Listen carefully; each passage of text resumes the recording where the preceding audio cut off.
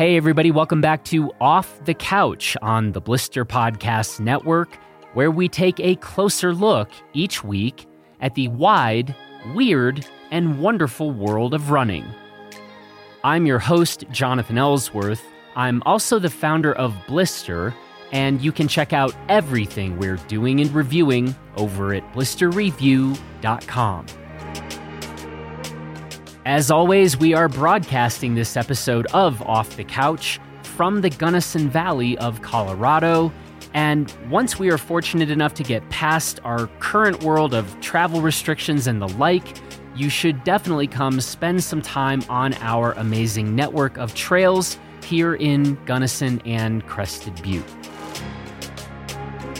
Now, our guest today is Ricky Gates, a professional runner, a writer, a photographer, and someone who has just a whole lot going on. Ricky has just had a book come out called Cross Country, a 3,700-mile run to explore unseen America, and this book documents Ricky's 2017 odyssey where he ran from South Carolina to San Francisco, and the book covers this through a collection of essays, interviews, and over 200 photographs of the people and places that Ricky saw along the way. So, in our conversation here, we talked quite a bit about this 3,700-mile journey and what Ricky learned along the way. But as I said, Ricky also has a whole lot of other really interesting things going on too that I wanted to ask him about, including his Every Single Street project, his Hut Run Hut and Bus Run Bus group trips that Ricky organizes every year, the current project that Ricky is now working on called 50 Classic Trails, and that still doesn't cover everything that Ricky has going on these days. In this conversation, I really enjoyed thinking through with Ricky how all of these different projects and interests of his fit together, and I think that you will really enjoy hearing about all of this too. And so with that, let's get to my conversation with Ricky Gates. Well, Ricky, I think I want to just get started by asking you about this book of yours that just came out on April 14th. So this book just came out a little bit less than a week ago called Cross Country, a 3,700-mile run to explore unseen America. Is a photographic and written journey of this run that I did a couple years ago in 2017. I wanted to get to know my country a bit better. I wanted to get to know myself a bit better, and I wanted to fulfill this dream of mine of crossing the United States as close to on foot as I could. March 1st, 2017, I left Folly Beach, South Carolina. August 1st, 2017, I arrived at the Pacific Ocean on Ocean Beach in San Francisco, where my then girlfriend and now wife, we lived off and on for about 6 years. So it was a goal of mine to do this trip for quite some time, kind of going back almost 20 years. I'd read a book called A Walk Across America by Peter Jenkins that was written in the late 60s or early 70s. And it was something that always appealed to me, and I wanted to do it on my own at some point. And then lo and behold, a divided country and an unlikely president in office is the time of my life when I ended up making it happen. So this truly had been a bit of a dream or a thought for something like 20 years? Yeah, to the extent, I read that book, that original book that I told you about when I was 16 or 17 years old.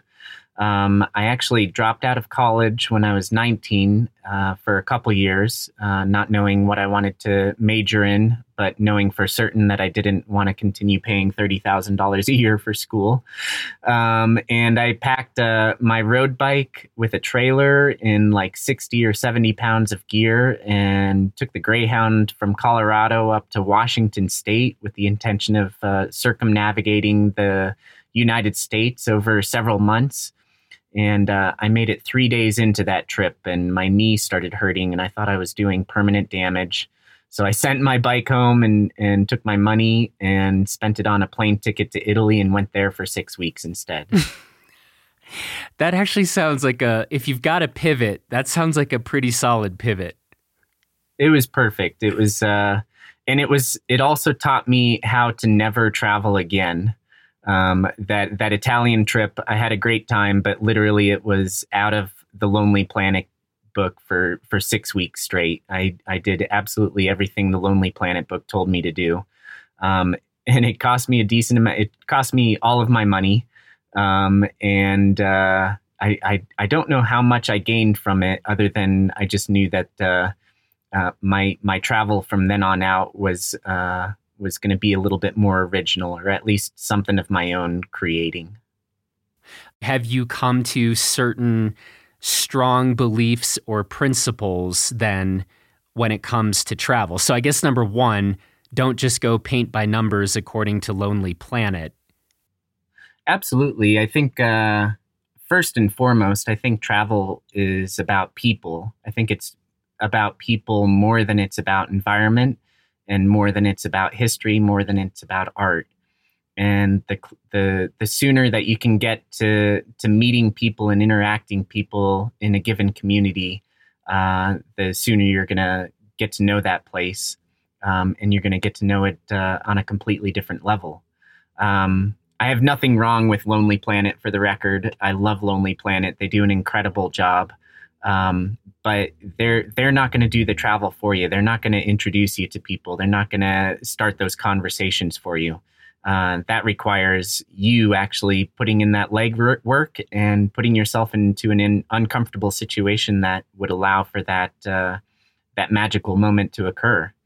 What has occurred to me many, many times over since then is that we all are part of certain communities. I think we can sometimes think that these communities are much smaller than they are. But for me, I'm simply referring to the running community. That's what I learned when the next time I went to Europe several years later and started doing races over there and immediately got to know my people. And you don't even have to speak the same language. You just have to show up at a starting line in Italy. And all of a sudden, you're surrounded by a whole bunch of your closest friends. So that was my little takeaway from that trip. I was glad to have seen, the David statue. I was glad to have seen the Sistine Chapel and all of these things. But it's been on my subsequent trips to Europe when I'm actually hanging out with Italians that I find my journeys to be much more rich. Back to the book, I think there's something about our present shelter-in-place situation that has maybe made this book feel even more sort of captivating. You're kind of getting to be our tour guide right now in a time when maybe many of us aren't really going out and meeting a whole bunch of new people. Yeah, I think you're totally right. It's I think we all want to be careful right now to point out any sort of silver linings to this pandemic. They are there. And I think that you hit the nail on the head right there, in that this book is quite possibly really well timed. I put this book together, both photographs and words, with the intention of providing the public with a journey across the country that perhaps most of us, based on our earnings, our family situation, whether we've got kids at home or parents that we're taking care of, any number of reasons, that we can't take this journey right now. And when I set off from Folly Beach, South Carolina a few years ago, with camera and my iPhone for taking notes, I really wanted to try and paint a picture of the United States that would maybe not suffice as the journey itself, but kind of give people a little tidbit of the journey that may or may not be able to take the journey on themselves. It's really interesting too, I think right now, and frankly, I mean, maybe this isn't a right now question. This is just more of an all the time type of thing. But it's like, if you're reading the newspaper at all, we certainly still seem to be stuck in a time where there's a bit of this like, quote unquote, us versus them. And, we still are kind of doing this binary type of thing where however we define it, right? And it's like literally everyone listening to this conversation right now, whatever end of the spectrum you live on or wherever you live, you probably have, I think you know what I mean, like this defined sense of like, those people. And we know this, we kind of talk about this, but I still find it interesting how frequently we're doing this. And I think we do this all the time, but we're certainly doing it right now, right? So we can't believe that, some people can't believe that there's folks who think that our president is doing a good job. And there's other people out there who can't believe that there's dummies who are staying inside. And on and on. And I think that one of the really interesting things that you actually went and did was, let's just go have individual conversations and see what we learn, see where that gets us. I think this is one of those things that, I don't know, it's easy to say, right? Like if we just talk to people, and there's a kind of, I think there's sometimes an easy way to kind of romanticize that. So I guess my question here is, I just want to hear you talk a little bit more about all of these many, many interactions you actually had and where you kind of came out, having gone through this pretty remarkable experience. Yeah, totally. Well, I mean, I think it's important to note that the more divided we are, the easier it is to take control of the narrative. And that's not a mystery to a lot of politicians and a lot of media. So I don't think this time that we're living in is unique to right now. I think that it has been building for a while, and I don't think that it's just Donald Trump that creates it, or if it's just left-wing media that creates it. I think that a lot of people are guilty of this. What I wanted to do, and what I want to do currently to this day, is to go in and talk to people that I disagree with, and talk to people that I very obviously disagree with. How easy is it to actually go up to someone? So for me, I mean, it's no mystery that I'm pretty much on the left side of the political spectrum. How easy is it for me to go up to someone in the market wearing a red MAGA hat and just jump right into politics and get an honest answer out of them? Like, you're already wearing this emblem of divide and putting yourself on one side of the aisle. Like, the conversation is immediately not going to go very well.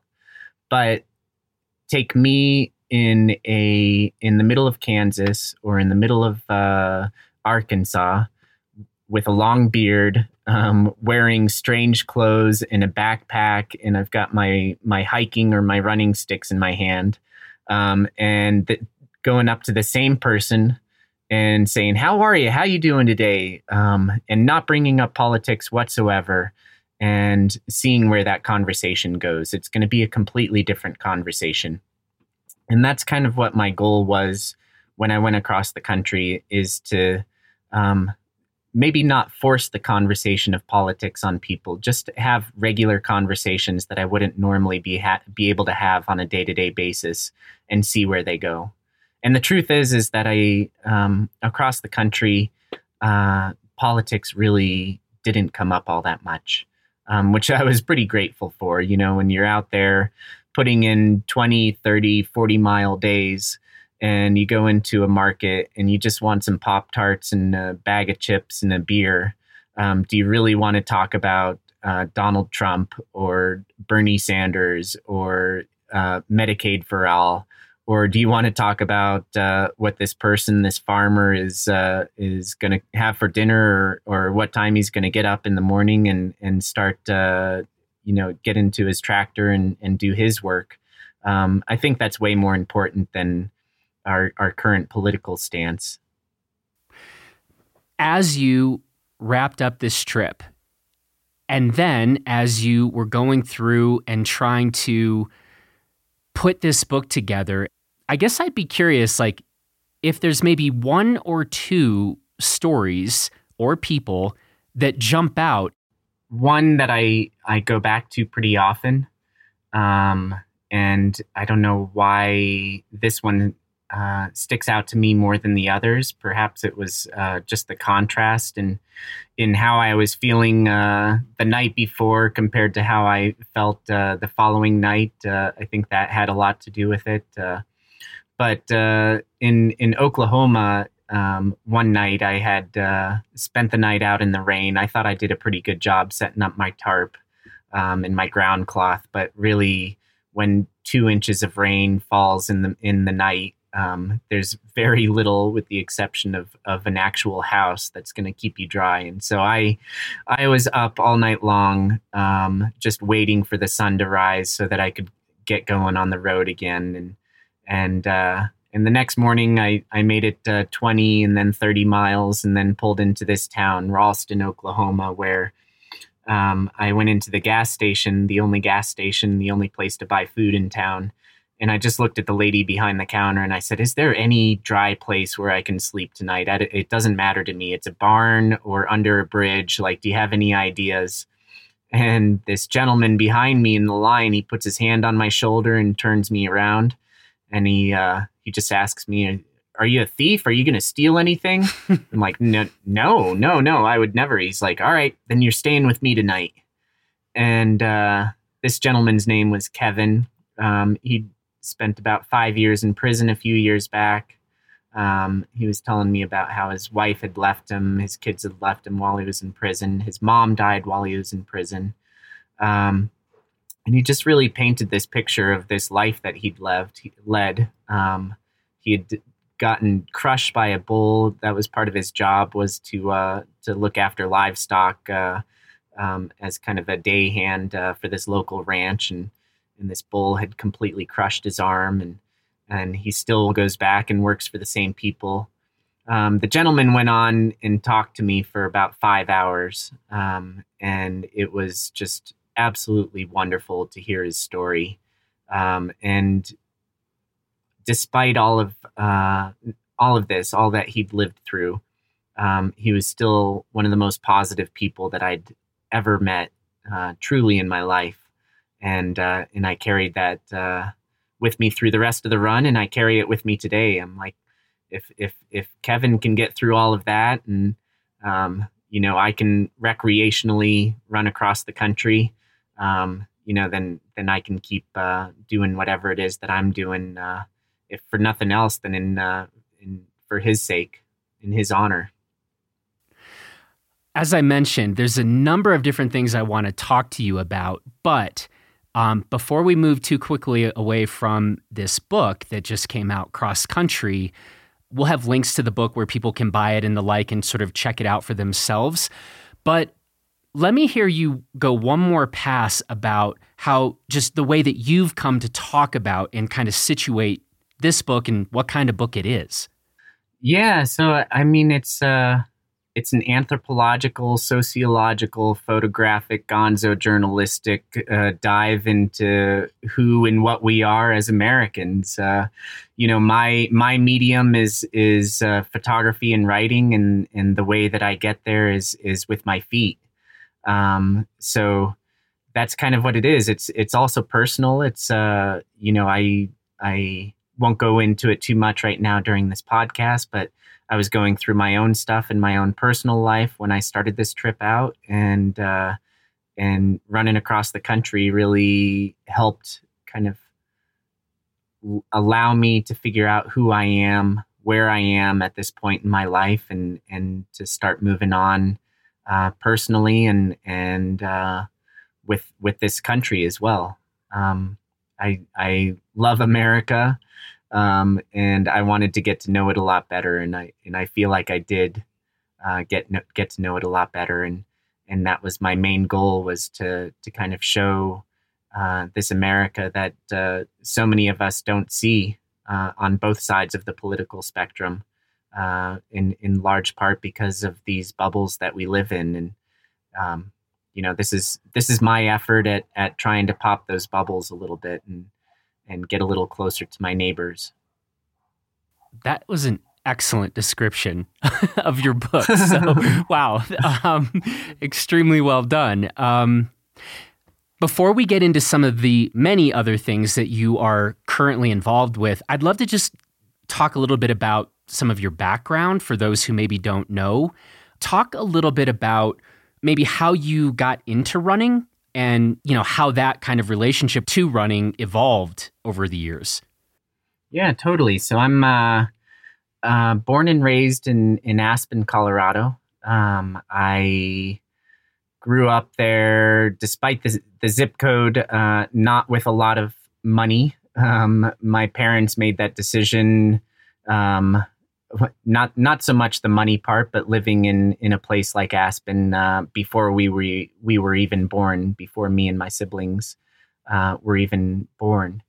And I was an avid ball player up until my freshman year in high school, when I finally had to come to terms with not being a very good ball player. And so I finally I quit the soccer team and joined the cross country team. I was very grateful to have a cross country coach that put a huge emphasis on getting out on the trails, especially in a place like Aspen, Colorado. I think that golf courses are the best that a lot of communities have to offer around the country. For Aspen, Colorado, the reason that my cross-country coach was there and the reason that my parents raised us there is because it has this incredible backcountry right out at the edge of the city, one that leads right over to Crested Butte, right to where you are. Yep. And so yeah, that was the early part of my running career. I joined the cross-country team as a freshman in high school and experienced some success with it through high school, and then went on to college and did a 1 year at Lewis and Clark College in Portland, Oregon, before I took 2 years off and traveled to Italy, as I mentioned to you earlier, and to other places, South America for 5 months, and then transferred to CU Boulder in Colorado, where I tried for the cross country team 3 seasons in a row, and I came up short all 3 seasons. They were national champion Division I team, and I just didn't have the leg speed that was required to make that team.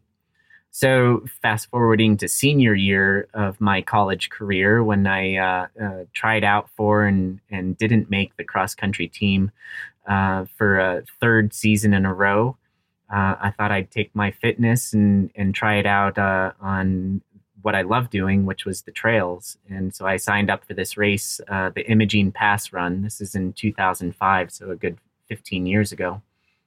And 17-mile race from Ouray to Telluride. And lo and behold, I won the race and was introduced to a couple people that kind of got me going on the path that I seem to be more or less going on today. I met Buzz Burrell, who told me about the U.S. mountain running team that I should try out for it the following summer. I learned about a lot of these adventure runs, and I learned that I didn't need to be on the cross-country team in order to make something of myself. And so let's see, keep fast forwarding. I tried out for the U.S. mountain running team. I made it. I ended up being on the U.S. mountain running team for the next 6 or 7 years, trying out for the team and making it each of those years, and having the grand opportunity to travel and race in Europe, which opened my eyes to a completely different world of mountain and trail running and passion for the sport.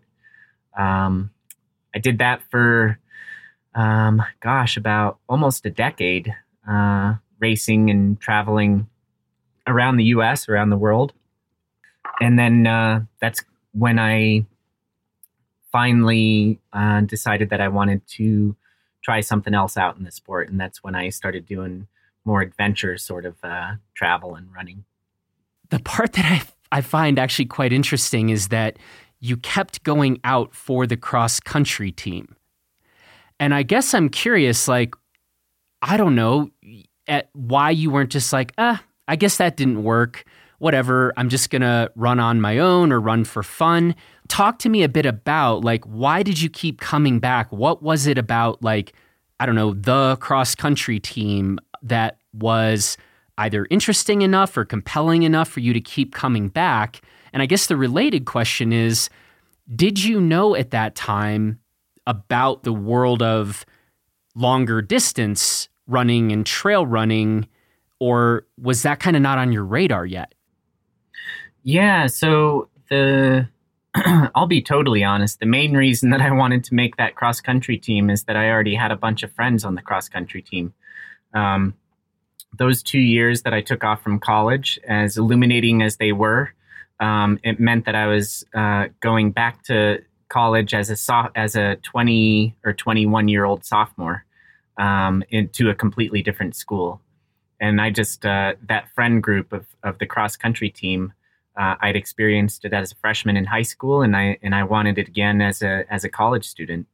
And so, yeah, it was, there's no doubt about it. I mean, I can speak to this 20 years later, how it was really a disappointment to me at the time that I didn't make that team and that I didn't have that friend group. I ended up making friends with a few of those people on the team, and I'm still in touch with them today. So it wasn't all of a loss. And to be totally honest, who knows what would have happened if I'd have made that cross country team.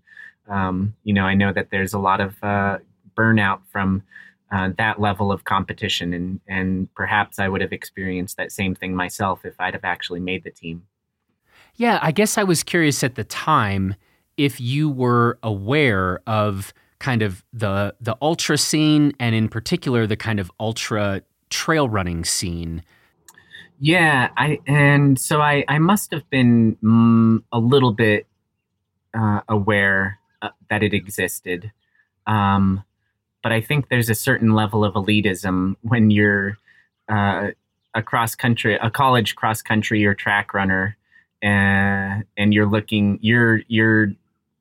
doing these workouts where you're going 5-minute pace or 4:40 pace, and you're looking at the times for the Mount Washington road race, and you do the quick calculation, and you're realizing that all it takes is 7-minute pace to not only to win the race, but potentially set the record.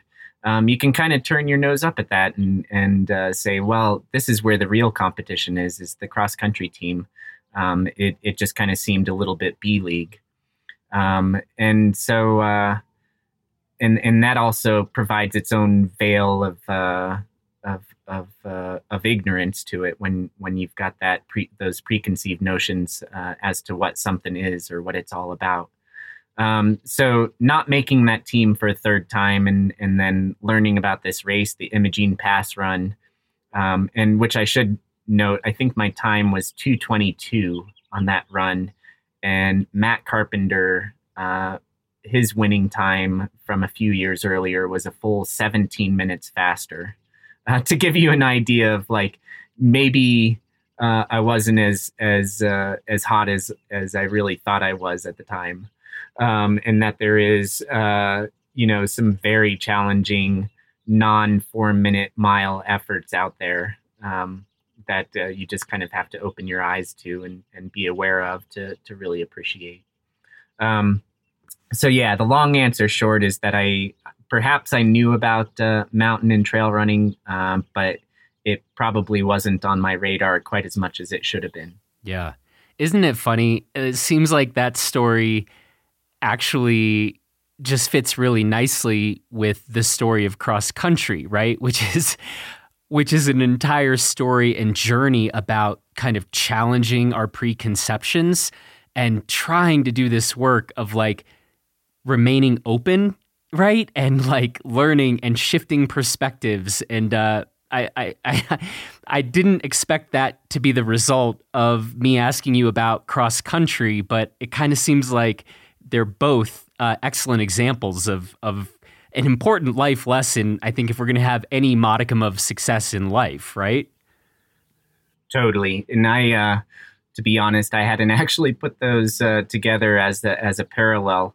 But now that you mentioned it, I'm going to take that and maybe or maybe not give you credit for it. Thank you. it's yours. No, it's so, God, man, sometimes it just seems like the fundamentals, right? Sometimes it's so simple. Like if we could just keep certain principles in mind. And it turns out that, I don't know, the world or our modern lives or something is set up for us to keep forgetting some of these things. And but I love that story about cross country. And I love hearing about like, no, man, the rest seemed B League.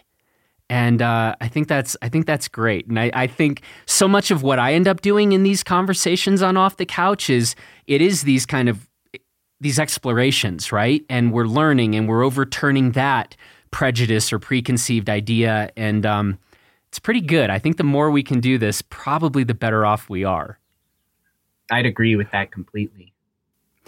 So here's the other interesting thing about you. We just got done talking about your book, Cross Country. You have this other project going that in some ways is sort of the same, but kind of exactly opposite. So I want to hear you talk a little bit about Every Single Street. Totally. Yeah. So in 2017, after I ran across the country, my girlfriend and I, at that point, were living in the Berkeley Hills.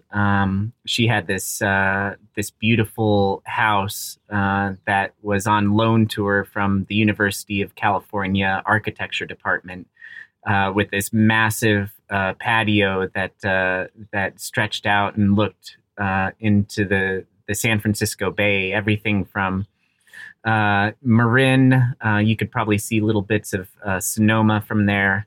The Golden Gate Bridge, the Bay Bridge, downtown San Francisco, downtown Oakland, Berkeley, and then on down the peninsula. So I'd just run across the country. I thought I knew a little about a lot, or a lot about a little about what this country is all about. And then I'm just sitting there, as I was doing quite a bit immediately following my run across the country, just sitting and looking down into this massive human hive below me, and kind of realizing and coming to terms that my run across the country that I had just done was primarily a rural journey across the United States. So, I mean, I didn't avoid cities by any means when I was going across the country. I hit Chattanooga, I hit Memphis, I hit Colorado Springs, Reno, Sacramento. But the reality of going through one of these towns on foot is that it only takes you, even a big city, you can get through the entire city in just a few hours. Memphis, Tennessee, it took me 4 hours, and this is with stopping for meals and stuff. It took me 4 or 6 hours to get through the entire city. And how much can you really know Memphis, Tennessee, by spending 4 or 6 hours there? And I would say you get to know it. It's better than not going there. But the reality is that you don't get to know it all that well. You're only going to see a teeny little sliver of it. And so I wanted to continue my understanding of America and of us human beings on a much more microscopic level, and confine myself to a 7x7 square with the same intention as I had when I was going across the country. I Googled how many miles of street there were in San Francisco. I think I came up with about 1,150 miles. And then accounting for the impossibility of perfect efficiency with trying to cover every street in a given area in in as efficiently as possible. I added on another 10 to 20% and came up with about 1,300 miles. And I figured I could do that in about 6 weeks' time. And so just a few months after finishing my run across the country, I set out from the Marin San Francisco County line on the Golden Gate Bridge with the intention of running every street in the 7x7 mile square grid that is San Francisco. Is it possible to compare the two experiences? Absolutely, 100%. I mean, that I think I can only compare the two. Okay. Yeah, because it's both of the trips had the same intention of kind of trying to break down our barriers a little bit and explore, this country, this place, this city. Though they are vastly different, the skeleton, the core of the two projects were very, very much the same. Kind of shaking up, rattling, taking down these preconceived notions of what a place is and who our neighbors are. I can think of two things, both from different, one thing from one trip, one thing from another trip.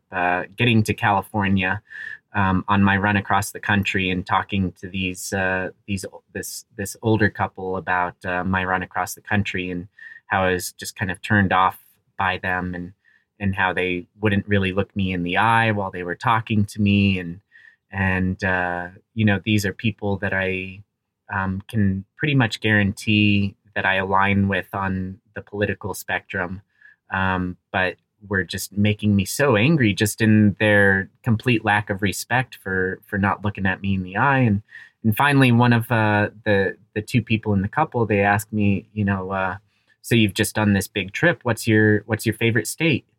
And I just kind of threw it out there. I didn't really have a favorite state because I thought they were all kind of unique and individual and they all had something to offer. But just to kind of see what sort of response I was going to get, I said, I really loved going through Arkansas. And they said to me, Arkansas, all I can think about Arkansas is pigs and Trump. And I'm like, so tell me about your experiences with Arkansas. And the gentleman quickly replied, he's like, no, I've never been to Arkansas. Why would I go to Arkansas? I'm like, all right, so then you don't really have anything to say about Arkansas if you're only hearing it secondhand. And then the same would go true for San Francisco. It's like, okay, you're going to run all of the streets in San Francisco, but I would assume you're going to skip over parts of Bayview or Hunters Point, right? Those are super dangerous. And I'm like, well, no, I mean, every single street means every single street. Why? Have you had some bad experiences there in Bayview? And the person would say like, no, I wouldn't go there. It's too dangerous. I'm like, well, then case in point, like if you haven't actually been there, then how can you have an opinion about this place?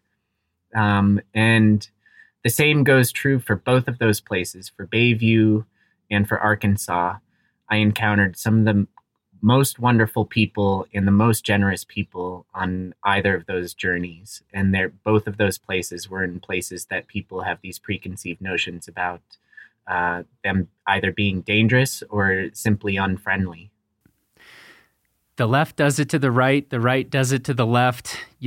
Green Bay Packers fans do it to Chicago Bears fans. It's like you'd think we would have kind of evolved a bit further by now, but I don't think we have. And well, here's the thing is that I don't think we necessarily need to evolve in terms of agreeing with one another. What I do think we need to evolve is, or how we need to evolve is to admitting that we don't know the other side and just making this first step. If I have any sort of agenda whatsoever, it's simply to try to convince both my peers and my complete opposites that we don't actually know each other all that well.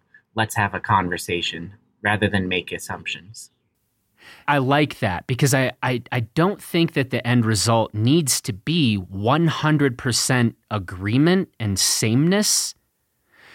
But there's a whole lot of room between, on the one hand saying we don't want to be monolithic. We don't need every person in, let's just say, America thinking exactly the same way as every other American. But what you're pointing out is we're so far away from like that danger. Right now, we just literally don't know what we're talking about or who we're talking about. Totally. Just dialogue is what we need. And to turn our televisions off, I can say that I think we need to turn off Fox News just as much as we need to turn off NPR. Yep.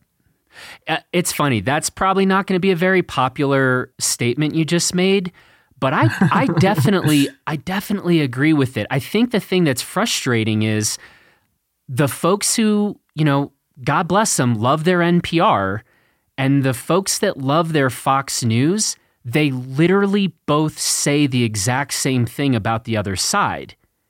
They just don't sort of realize or get it that they're saying the exact same thing as the other side. And I wonder about this quite a bit, and especially when it comes to politics. If it's kind of like whether it's a Fox News show or whether it's NPR or whether it's CNN or whatever, when I get the sense that I already know what your answer is going to be to a given question or, assessment of a policy, that's the point when I don't need to listen any longer. And yet, how come it seems like we have the left has its media outlets, the right has its? I don't see a big middle ground or a big, swimming pool of, I don't know, independent sources. That's not, we don't like this. We don't like that middle ground. We like to pair up and take sides. Totally. We like to do that, and it plays in politicians and in media's favor to create that divide. And so, it's there's a whole lot going on there, and I think my own personal agenda is to simply get people to turn those sources off and have a conversation with someone that they disagree with. And I'm not even saying have a conversation about politics. It doesn't matter to me. Have a conversation about the birds and the trees. That's a better start than jumping right into politics or even touching politics at all.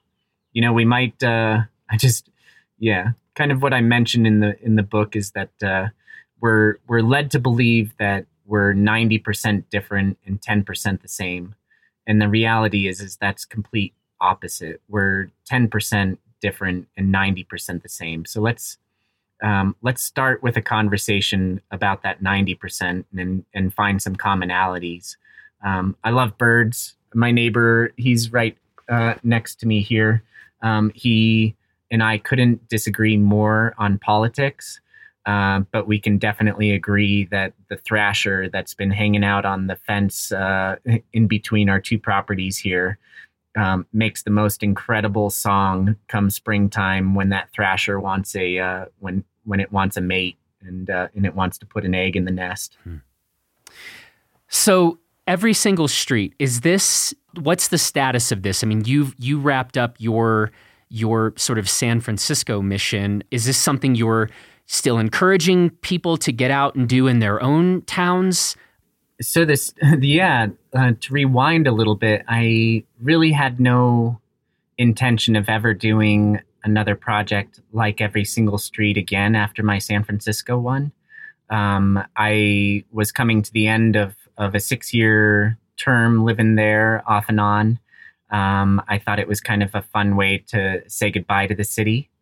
And then lo and behold, my then girlfriend, now wife, we took this trip to Mexico this past year, and she had an art residency program in Mexico City for 6 weeks. I'm like, well, what am I going to do for 6 weeks?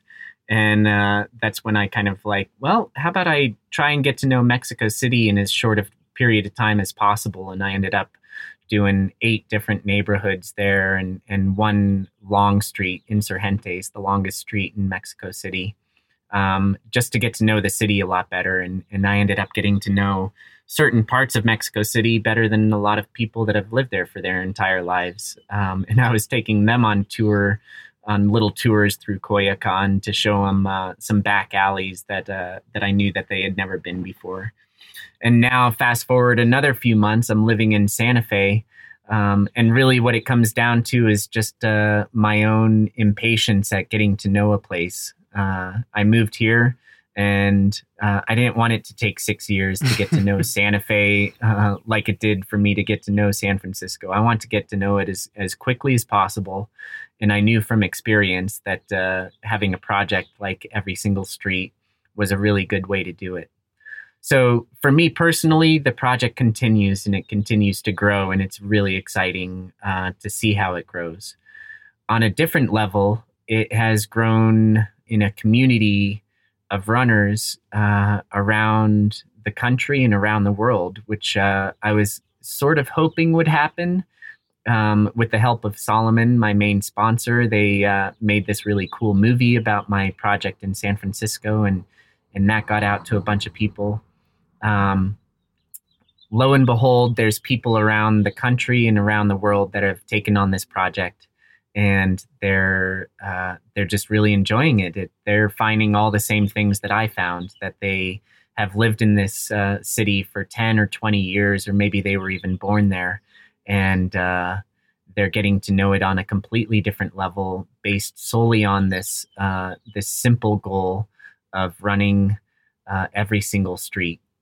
And so that part is really cool, especially during this time of quarantine, self-isolation, stay at home, this pandemic where a lot of our national parks are closed, a lot of trails are closed. We're being encouraged to stay close to home in order to reduce or stop the spread of the coronavirus. What better way to get out and get your exercise and exercise your brain as well a little bit at the same time than to take on this project. It's right there, and people are doing it. So it's been pretty exciting to see this silver lining of this project take shape over the past few weeks. You've got a lot going on, and I think for the next thing I want to ask you about, Hut Run Hut and Bus Run Bus. I come up with these names, I swear, because the URL is not taken yet.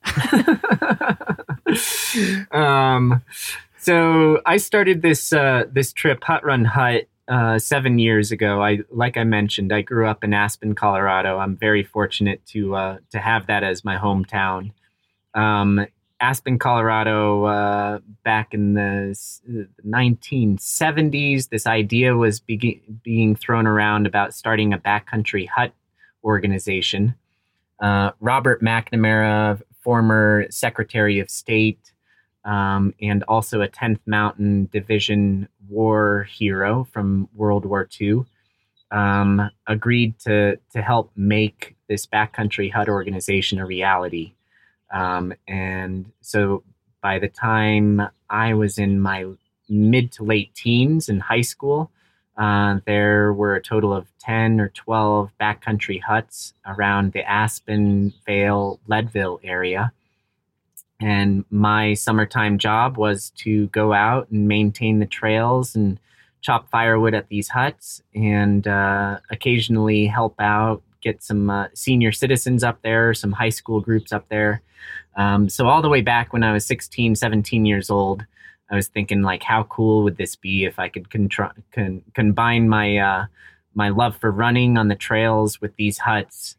And then 15 years later, I put together my first hut-to-hut running experience, and I called it Hut Run Hut. And it's a 100-mile point-to-point run over 6 days, connecting Aspen to Vail. We cross 30 feet of pavement the entire time. Otherwise, we're on trail or dirt or off trail for the entire rest of the time, with a vehicle assistance bringing our delicious food and our gear from hut to hut. So that's the first of the two trips that I've put together over the past few years that I personally go on every single one of them because I love them so much. The other one is this, as you mentioned, Bus Run Bus. And so that kind of grew out as an extension of Hut Run Hut. How can I create sort of the same trip, but make the hut mobile? And that's where I contacted this company called Green Tortoise, which has been around since the 1970s, using these converted, used to be school buses, now they're coach buses, and professional drivers, and putting 25 to 30 runners on a bus and traveling around. Last year it was the Western United States. We did San Francisco, Yosemite, Zion, Grand Canyon, Las Vegas, Central Valley, Big Sur, back to San Francisco in 7 days and 6 nights. And this coming summer, we are really hoping to do the Alaska edition of it. The Green Tortoise bus will be up in Alaska, and from the 1st to the 9th of August, we're going to be traveling around Alaska and hopefully hitting some of their most iconic trails that incredible state has to offer. So Hut Run Hut, if people want to check that out, they can go to hutrunhut.com. And this happens, the Hut Run Hut and Bus Run Bus, this is once a year for both of those different trips. Is that right? I've got 2 of the Hut Run Hut trips. One in August, one in September, and then just one of the bus trips. Got it. And then are you trying to keep year in and year out? Like for the Hut Run Hut, you trying to stay with August, September? Those are kind of the set months for those 2 trips? That's when I love being at those huts the most. So if I can keep doing that, then I will. I've also played around with the idea of trying to do a winter version for the backcountry skiers. That's actually something that's been going on for quite a while. That wintertime trip.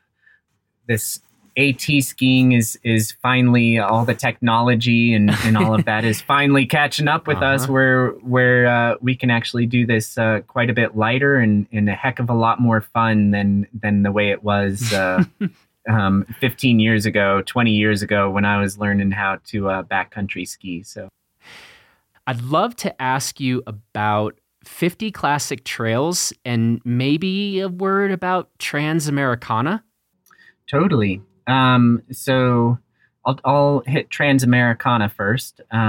So this is the title of a movie, the same topic as the book, Cross Country. Transamericana was what I was calling my run across the country at the time, kind of a nod to, this strange sort of strictly American kitschy aesthetic that was popularized in the early parts of the 1900s, the 20th century, and kind of playing off of that. So Solomon sent out a videographer. His name's Jared Paisley. He joined me for about a month total of my run across the country and got some really beautiful images, and then coupled with all of the rest of the video that I shot myself going across the country. We put together this feature-length film, 75 minutes, covering coast to coast, and we had every intention of putting that out to theaters like soon, right now or soon, and obviously that's not happening right now. So we're figuring out the next reasonable platform where people can check this out. So hopefully that happens soon, and hopefully I can have an answer for that in the coming days or weeks. The other thing that you mentioned, the 50 classic trails. So I'm definitely a goal-oriented and project-driven person, and this is a project that I've been thinking about for a lot of years and working on for the past year, and anticipate will take me the next couple years to kind of complete. And this is a nod to a book written in the 1970s or 80s called The 50 Classic Climbs of North America, kind of a holy grail sort of thing for the climbing community. I wanted to come up with the equivalent for the running community. What can I, because I'm getting this question pretty often, what's my favorite trails around the country or around the world? And this, for me, is an opportunity to put those down in words and take photos of them, and hopefully provide the community with some sort of template as to how to go about completing this project.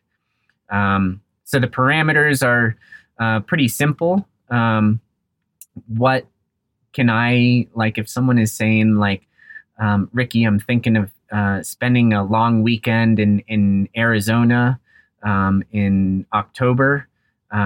Give me one or two trails that you think I should do there. And Arizona being the most obvious on my list. Well, you got to go to the Grand Canyon and do the double crossing. It's an all-time classic. It can be done by a strong runner in under 24 hours. That's another parameter is can it be done in 24 hours? I think that's pretty important distinction for us running folk. And does it really fit into a broader narrative that can kind of paint this beautiful, wide-lensed aesthetic of the United States and Canada and Mexico? And so that's it's exciting because it's I'm happy to have a project that's going to take me a couple years and that I don't have to do all in one go. I don't have to wake up in the morning and put shoes on to already blistered feet and hobble out the door. I can recover from one run and before the next one, and do some research in between runs to get them done. Man, it's so interesting how it's like this whole conversation is this. I feel like we're like zooming in and then zooming out, and so we're talking about runs that go across the entire country, and then we're talking about exploring every single street in a given town, and now we're talking about going and trying to think through really interesting trails, 50 classics. And so there's this very interesting, zoom in, zoom out thing you've got going here that I'm sensing sort of a theme with your life, I guess. I appreciate that. I think you're doing a better job at analyzing my life than I do. So I think I need to check in on you on every few months, see how I'm doing. Well, that sounds really fun. Here's a topic, though, because I want to let you get back to, I don't know, you've got to get back to writing books and like bird watching and running the streets of Santa Fe. So like, I don't want to keep you much longer, but I'd love to kind of hear about books, movies, music.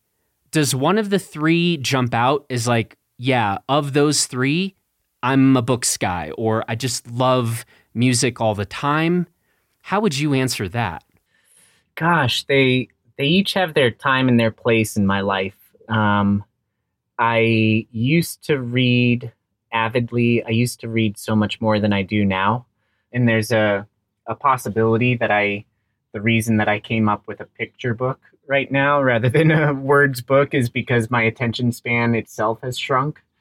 With that said, I do want to point out that my book is not all photos. It's about 20,000 words, but it is, for most people, like a 2 to 3 hour sit, as opposed to a 2 to 3 week sit with another book.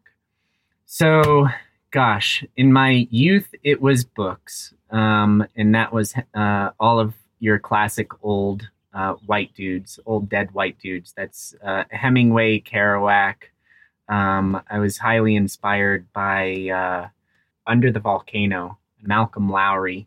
Such a great book. Took place over 24 hours in the Mexico City, just outside of Mexico City area.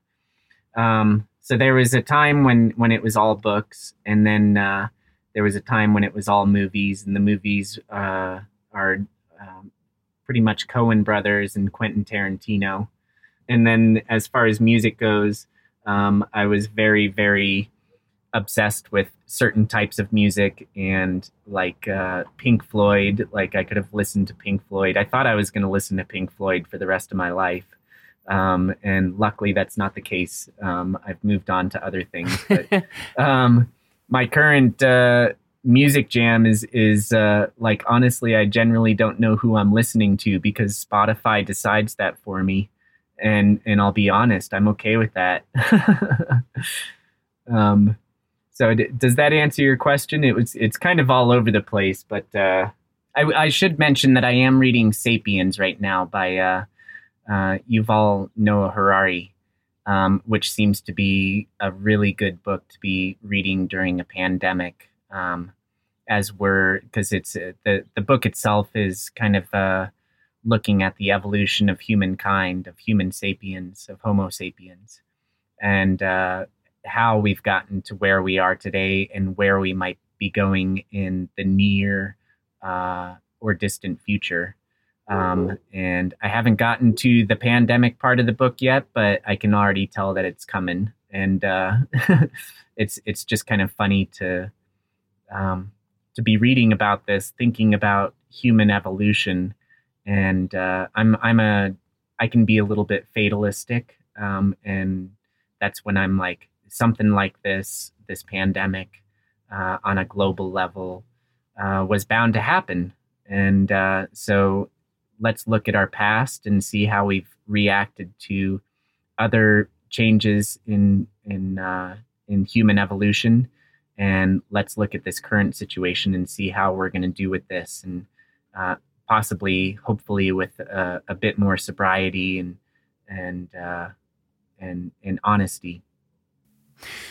Well, Ricky, this has been a pleasure. It's really inspiring to hear about all the stuff that you have been up to and are currently up to. So, yeah, I really appreciate you taking the time to kind of fill me in on everything you've got going on. Yeah, well, it's a pleasure to talk to you, and I really appreciate having the platform to do so. And thank you so much. I appreciate everybody out there that has supported this book and supported things like it. It's not a mystery to me that I can't do this without the support of a larger audience. And so yeah, I just want to thank your audience for allowing that. Well, listen, I'm already looking forward to the next time we do this. And if you're feeling confused about like, what is all this about that I'm doing right now? Feel free to hit me up. We can go through it and I'll see if I can come up with any unifying themes for you. Totally. I'm gonna take you up on that. Right. Well, listen, thanks so much. I appreciate it. And again, people can go get Cross Country right now. We'll look forward to any announcements about Transamericana. Every single street. This is a pretty good time for all of us to maybe get out and explore our own neighborhoods. Thank you so much. Yeah, and I don't know if I mentioned that I put together a website for every single street that has some pointers on there that might help people that are interested in doing in their own project but not quite sure how to start. So check that out as well. I'm a website guy. I've got way too many of them. Squarespace is doing well. And we will, in the show notes to this episode, have links to all of Ricky's sites that we have talked about here. Hey, thank you again for the time. Good luck with all of it, and look forward to the next time. Thank you so much. That's it for this edition of Off the Couch. Thanks so much to Ricky for the great conversation. And you can go right now to rickygates.com or chroniclebooks.com to pick up your copy of Cross Country. I also want to say thanks to Luke Alley for producing this episode, and thanks to you for listening. From all of us here in Crested Butte, we really hope that you are all doing well. And until next time, please be safe. Please take good care of yourself and everyone else. Please keep moving forward, and we will talk to you again next week.